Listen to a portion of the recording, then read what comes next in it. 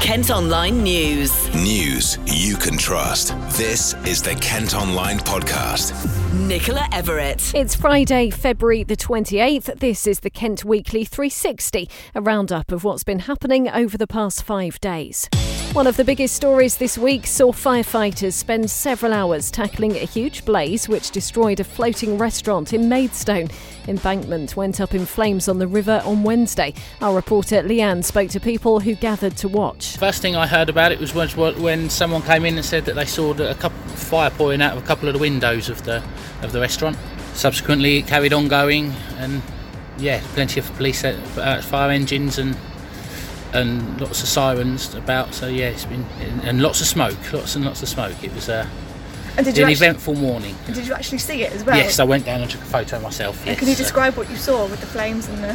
I saw half of the building on fire, half of the boat on fire, in flames. So it was a significant fire down there this morning. How did you hear about this then? Well, we was on the way to college. We was getting dropped off in town, and we just saw it on his mate's Snapchat, and then we just thought, we'd just come and have a look. And it's actually madness. Like, you didn't think this would happen in the morning. And did you see it when it was up in flames as well? Yeah, we saw quite a few of the flames. They've kind of gone out now, but yeah, it's madness. What did you think when you first saw it?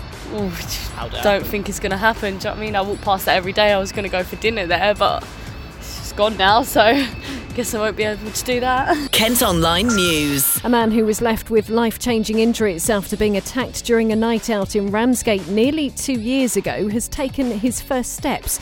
Joe Shaw was visiting family when it happened in March 2018, leaving him unable to walk, talk or feed himself. The 26-year-old spent more than a year in hospital but has always vowed to recover. Joe's speech is slowly returning and he spoke to us with the help of his mum, Nancy. It was the first time I walked in 2 years. Amazing. Yes.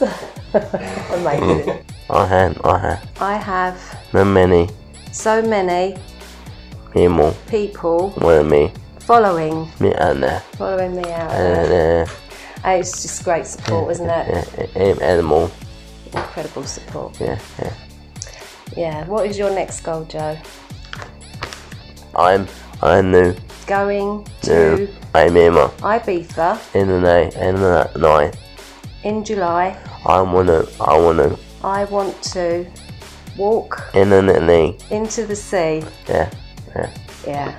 You will walk into the sea. I know. What now? What the mind can conceive, the body can achieve. Yeah. He can kick my head like a football, but he will never take my smile. Never.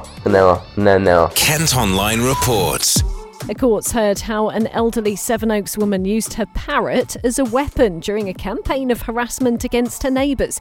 Catherine Searle encouraged the bird to disturb them in their garden on Wilmer Way in Seal after a dispute over parking. She also played loud music while they were outside. Here's a clip from a video the couple filmed. So she's got a TV on and this, just because we're out here trying to escape the back garden with the noise, because she's got everything on in the back as well, that's the front. The 81-year-old's been given a restraining order and suspended prison sentence. Kent Online reports. The boss of the charity that runs 2 wild animal parks in Kent has criticised zoos for not doing more to rewild cheetahs. There's less than 7,000 cheetah in the wild. Yet in the last 3 years, globally in captivity, in all zoos, they've had 500 cheetah births. Why is it that Howlett and Portland Wild Animal Parks are the only animal parks in the world attempting to rewild cheetah back into their natural habitat? I mean, what is the point of zoos of breeding 500 cheetah when there's only 7,000 left in the wild and they're not making any attempt whatsoever to try and rehabilitate these animals back to where they belong? It's outrageous What are zoos doing? What's the point of them if they're going to do this? Damien Aspinall posted a video on Instagram. Earlier this month, Saba and Nairo became the first captive-born cheetahs to be released into the wild in Africa after being hand-raised at Howletts near Canterbury. Kent Online Sport. Young children in Kent are no longer going to be able to head the ball during football training as part of new rules being introduced by the FA. It's after a major study designed to reduce the number of players developing brain conditions like dementia later in life. Joe's been chatting to Dr. Jeff Coey from the Uni of Kent. The first thing I'll go out and say is that there is no link in the report between heading and young children. This is a preventative, precautionary measure. Yeah, let's take a look at actually some of the guidelines and what it will do. So the guidance covers training for all age groups between under 6 and under 18. No heading in training in primary school ages, and then headers will gradually get more frequent in training. So under 12 teams and up, they'll be started to have a 1 session a month with a maximum of 5 headers. Very specific stuff, but does that change the way we've been teaching football for years? No, and I'm glad you picked up on kind of this graduated approach. It doesn't really change anything on the ground. Young people will still be introduced to football in the same way. They'll still be taught the same sorts of skills. It's just that heading won't be the priority. That's it, but to catch up on stories every day, head to kentonline.co.uk. News you can trust. This is the Kent Online Podcast.